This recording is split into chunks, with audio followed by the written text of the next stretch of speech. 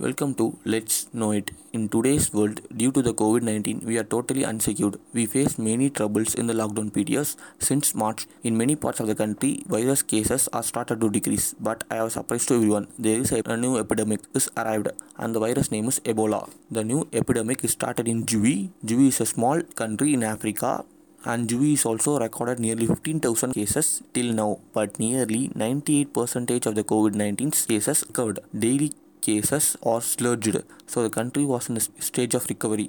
Suddenly, the government of Juvi had declared Ebola epidemic. Ebola virus is very rare, but actually it is a deadly virus. The government declared 4 people died and 7 people are ill.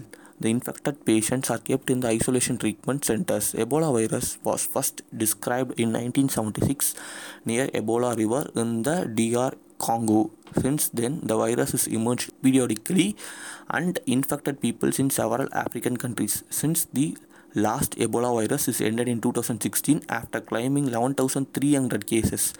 Dr. Matshidiso, the WHO Regional Director of Africa, said that the UN Health Agency already started supporting Juvi by providing the test kits, contract tracking, and treatment. He also said that it is a huge conquer to see that increasing of Ebola in Juvi, a country which has already faced so much of diseases.